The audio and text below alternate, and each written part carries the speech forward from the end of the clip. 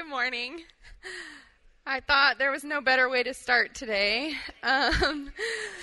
No, I love that kid. He makes me laugh every time. And I thought it related perfectly with our lesson today because today we're seeing how James defines faith. And I think a huge part of that is how we love each other and how we love God. And so before we jump into our lesson today, let's go to our God in prayer. Father God, I thank you that you are a God who loves us beyond anything we could ever imagine. God, I thank you that your love is the example set for us so that we can love each other and we can love you. I pray today that you would speak to us through this passage, Lord, that you would open our minds and our hearts as you speak to us, God, and you would just give us those little gentle nudgings from you as to how we can live out our faith as we leave here today. Thank you for all these ladies in this room. In your name I pray, amen. So let's jump right into James 2 now. We're looking at James 2 verses 14 through 26. And James starts this section with a question in verse 14. It says, "What good is it, my brothers and sisters, if someone claims to have faith but has no deeds? Can such faith save them?" And that is the question that he is going to go about to answer in this passage. And to do that, he is going to use 4 different illustrations. The first is the unkempt or the hungry brother or sister. The second is the demons. Third, Abraham. And fourth, Rahab. Each illustration is going to be followed by a summary statement of what we can learn about faith and works from that illustration. Now, I realize before we jump into this, I want to define works for you a little bit here. Let's start with that because as we talked about last week, I love how Betsy was saying how they should just flow out of who we know we are in God. They come out of who we are. We are children of the mighty King. Therefore, our works are just the acts that flow out of that. They're not acts, acts done in order to earn our salvation, but they're done because we're so grateful for this salvation in which we stand. They are the things that say, like father, like child. We live the way that we live because he did it for us. And so we're going to look at 4 illustrations that define faith and show us how that faith and works comes together into perfect unity. The first 2 illustrations are negative. They're going to tell us what faith is not. And the second 2 illustrations are positive. They will tell us what faith is. So let's jump right into our first illustration. This is the ill-clad, the unkempt, hungry brother or sister found in verses 15 through 17. It says, "Suppose a brother or a sister is without clothes and daily food. If one of you says to them, 'Go in peace, keep warm and well fed,' but does nothing about their physical needs, what good is it?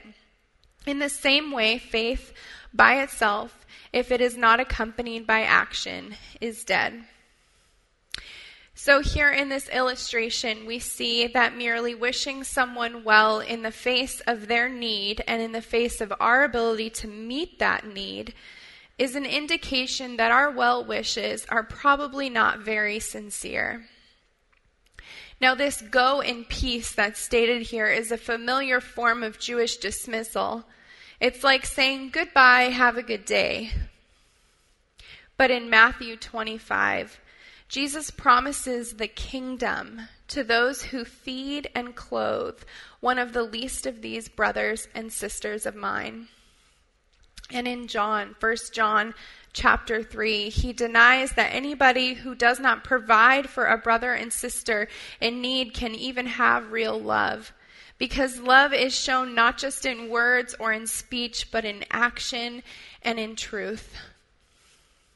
Now, this particular illustration is convicting. It reminds me of what we looked at last week and the video we ended with last week. And it's convicting because perhaps too often I and us as a group maybe we're content offering mere words when God's calling us into some sort of action. So this brings us to our second illustration. This is our second negative illustration, what faith is not, and that is the illustration of the demons, found in verses 18 through 20. It says, "But someone will say, 'You have faith, and I have deeds. Show me your faith without deeds, and I will show you my faith by my deeds.' You believe that there is one God? Good. Even the demons believe that and shudder. You foolish person, do you want evidence that faith without deeds is useless?" So James writes this part of his letter in an argumentative style, sometimes called a diatribe. Here he introduces an imaginary objector who states his or her own viewpoint, which then furls about his argument. This style strongly suggests that this is probably an actual argument that he's facing with the believers at that time. He's combating people who are setting forth an incorrect view of faith, and that is that some have faith, others have deeds. So this imaginary objector here is claiming that faith and deeds fall under the category of like spiritual gifts, something that only certain people possess and others don't. How then could James argue that Christians should have both faith and deeds? Now James here is showing that faith and works are not special gifts that a Christian may or may not have, but only where works is present is genuine faith present. There is an inseparability between faith and works. So what kind of faith does this faith without works amount to? Well, James shows the poverty of this kind of faith by comparing it to the faith of demons. What a harsh comparison. This kind of faith is mere knowledge about God, but leads to nothing more than abject fear before God. They do not have the peace that comes from salvation. Now, once again, this is our second picture of what faith is not. It's not just merely saying the right thing, but it goes hand in hand with doing the right thing, as we will see in the following two illustrations. So we come to the third, and that is Abraham. Verses 21 through 24, it says, "Was not our father Abraham considered righteous for what he did when he offered his son Isaac on the altar? You see that his faith and his actions were working together, and that his faith was made complete by what he did. And the scripture was fulfilled that says, Abraham believed God, and it was credited to him as righteousness, and he was called God's friend." You see that a person is considered righteous by what they do, and not by faith alone. Now, I think there are two words in this passage that come up twice that we easily skip over. And I think they are really crucial for understanding here what James is and what he isn't saying. We might use the words "you see" as an equivalent to "you know, now then," or "so." However, they can also be used literally. You see. You see that I spilled coffee on my shirt, which I didn't. Don't look for it. It's a visually apparent thing to anyone who is close enough to notice. You see. So what if James is using those words in this sense? Let's look at it again. You see that his faith and his actions were working together. You see that a person is considered righteous by what they do, not by faith alone. So this perhaps is not about how someone is justified, but how can you tell that they are justified? His concern is not with the means for justification, but the evidence for it you see. Isn't that the point that James is making throughout this whole passage after all? And isn't this the nature of Abraham's faith? It is not useless faith, but active faith. That is what James is trying to illustrate here. His faith and his actions were working together. He had an active faith, a working faith, a faith in cooperation with his works. They are partners. Now, this verse that James cites, Genesis 15:6, shows that it found its ultimate significance and ultimate meaning in Abraham's life of obedience. Now, I like how Motyer explained this section in his commentary. He said that at first we might look at this story and wonder, why did God even need this act of obedience on Abraham's behalf? Didn't God know Abraham's heart all along? Well, here in the Bible, we get a little bit of a glimpse into the mind of God. And that is by something that they use throughout Scripture sometimes. It's by picturing him a little bit like a man. In order that divine ideas, divine mysteries can be brought down to our level so we can appreciate their meaning and significance. The Lord didn't need this process of validation. He knew from the start. But he is represented as if needing it, so that we can share his point of view. And I also have to think of what a huge growing experience this would have been for Abraham. Taking that step and offering his only child would have been a huge step in trust of the faithfulness of God. And now, generations and generations later, we're still talking about it, because this is a huge symbol for us of how faith is presented in action. Now, this illustration of Abraham stands in stark contrast to the illustration of the demons. On the one hand, the demons believe and they shudder in fear. On the other hand, Abraham believes, and he is called a friend of God. So there is a faith productive only of fear, and there is a faith productive of friendship. This brings us to our fourth illustration, and that is Rahab. This is one that I think is especially neat that it's included. It says in verses 25 through 26, "In the same way, was not even Rahab the prostitute considered righteous for what she did when she gave lodging to the spies and sent them off in a different direction? As the body without the spirit is dead, so faith without deeds is dead." So I think this illustration is really neat because we may not be able to fully relate to Abraham, this great biblical figure of supreme faith, but maybe, just maybe, we can relate to Rahab, the prostitute. The contrast is neat. Abraham, the father of the faithful, Rahab, the foreigner. Abraham, the respected, Rahab, the disreputable. Abraham, a major Bible figure, Rahab, a minor participant. Abraham, a man, and Rahab, a woman. And yet they both are illustrating the same truth. You see, I think that is the point for James even calling her Rahab the prostitute. It's to point out these huge differences because a fully comprehensive statement is being made here. All the way from Abraham to Rahab, faith is seen in action. Now, Rahab had heard of God and what he had done for his people. She believed who he was as Lord. Therefore, she didn't just say to them, "I hope it all works out for you." But she acted in faith in light of the reality she knew to be true. She demonstrated her faith with her actions.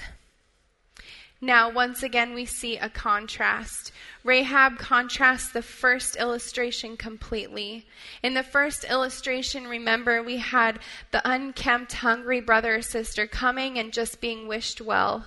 Here in Rahab, we see her seeing a need of God's people and meeting it instead of just wishing them well.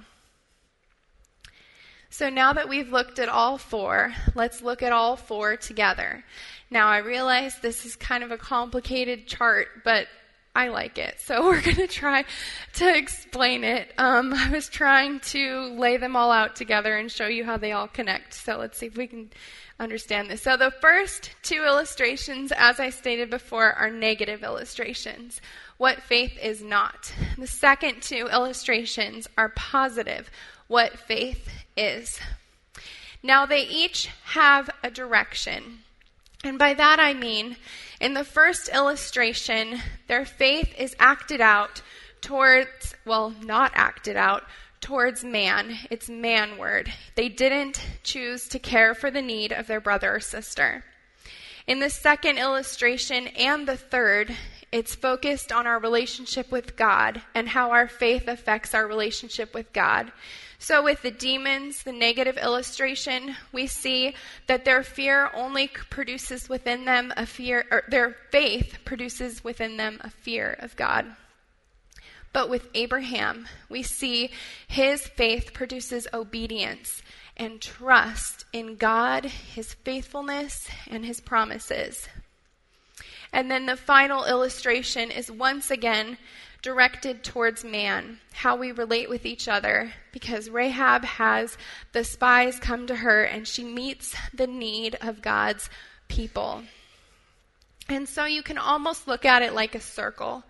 And here in the center of the circle, we have the two center illustrations that deal with our relationship with God, because that is at the center of our faith, how we relate with God. We should answer him in obedience. We should trust his faithfulness, trust his promises. And instead of fear, we have peace with God.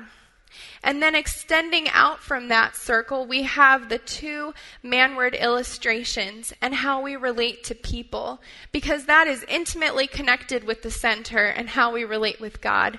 But it's also out here. This is how we relate to each other. We meet the needs of our brothers and sisters just as Rahab did. And so I believe that here James is defining faith once again with the royal law, showing that we are to love the Lord our God with all of our heart and love our neighbor as ourselves.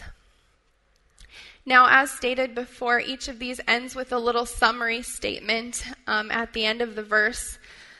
The first illustration shows us that faith without evidential works is dead. The second shows that faith separated from works which validate it is barren, just like the faith of demons. The third shows that works of obedience provide the evidence that our faith is true. And the fourth shows the activity of works reveals our faith as a living faith. So, how does James define faith in our passage? I think he does so with these four illustrations showing what faith is not and what faith is. Faith is not simply wishing well without action when a brother or sister is in need.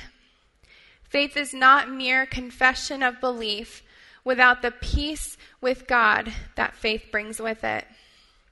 Faith is acts done in obedience, trusting God and trusting his promises. And finally, faith is actions taken towards our brothers or sisters to demonstrate that our faith is living. James does not dispute the power of faith to save, but he is concerned with defining the true nature of that faith. Now, I wanted to pause here for a moment and talk a little bit about Paul. Now, I think too often we take James and we put him against Paul and we try to figure out how they aren't really contradicting each other, and then in the end we kind of miss what James is actually saying. And so I didn't want to focus on this too much. But as stated in week 1, Paul's focus in the verses that are usually put up against James is on how we come to faith, where James' focus is on how we live in faith. And I think that they really both show a comprehensive picture of what faith is and how it flows through love. You see, Paul and James both agree about the necessity of love flowing from our faith. Remember 1 Corinthians 13, the love passage, often quoted at weddings. Love is patient and love is kind. Paul shows that love is the natural outflow from our faith. And Romans 6, Paul says, "What shall we say then? Shall we go on sinning so that grace may increase? By no means. We are those who have died to sin. How can we live in it any longer?" So he shows that obedience should come from our faith. We have died to sin. Some summarize it this way. Paul shows us that we are saved by faith alone. James shows us that saving faith never remains alone. You see, in Paul, we are intimately united with Christ. Therefore, obedience flows out of our faith, as we see in Romans 1:5. Faith for Paul and for James includes commitment to obedience. It is no cheap faith. It's active and obedient, as James further shows us. So going back to our passage today, what does James say faith is? Faith is seen as having or possessing as part of its reality works. And faith is the root from which all good works grow. Just as later we see the example of the body and the spirit, the unity of faith and works is required, just as the unity of the body and the spirit is required for life. They belong together. Now I like how Motier says it. He says the life of faith is more than a private, long-past transaction of the heart with God. It is the life of active consecration, seen in the obedience which holds nothing back from God, and the concern which holds nothing back from human need. Now, as I prepared this lecture and studied this passage, I had one fear about this passage. I fear that some of you have what one commentator called a tender conscience. Some of you may hear all of this and leave here questioning whether you have true faith at all. Now, it can be a blessing to have a tender conscience, but it can also cause you to only see your flaws and miss what might be some genuine fruit in your life. This passage and this lesson is not meant to make you question where you stand with God. However, it should make us pause just for a moment and ask ourselves, where does the evidence of our faith seen, and how can we live it out even more? Now, others of you might have the opposite reaction. You might right away run a little diagnostic on your life and assume, I'm probably fine. And I know I can fall into this category far too easily. But for those of us, we need to pray as David prayed in Psalm 19:12. But who can discern their own errors? Forgive my hidden faults. And we need to ask God to reveal to us ways in which we might just miss what He's calling us to do. So in conclusion and application here, I think this text brings about some really important questions. The first is our faith demonstrated in the way that we treat others? Are we too often well-wishers and not taking action to care for others? In leaders meeting, we were talking about what would it look like if we all left here today and showed love to our neighbors, even on our streets. What if we all did that? And secondly, is our faith in God producing within us a spirit of fear? Or is it drawing us near in friendship to the God we serve? That question stuck out to me this week. In fact, it's stuck out to me for the past few weeks. I've been kind of praying through the Glennkirk whys, the we believes, and the one that I focused on for the past 2 weeks is that we believe that God can be trusted. And as I prayed through that, I realized how much I live in a spirit of fear and worry. How much I go about my days worrying about things happening to the people that I love. And as I thought about this, God can be trusted. I realized how much I wish I could be like Abraham, trusting God's promises and his faithfulness. Now, I have to be honest, last year I made a pro-con list of my worries. Are they positive or are they negative? Are they doing anything positive for me or is it all negative? And to be perfectly honest, my pros outweighed my cons. So I was like, all right, well, I'm just going to hold on to them. They're obviously doing me a lot of good. And then on Sunday, Tim was talking and he was saying that worry doesn't really prepare us for things. In fact, the things we worry about are usually not the actual things that happen.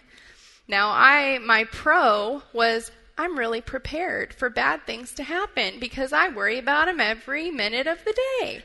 And so I quickly realized that that's not actually what's happening.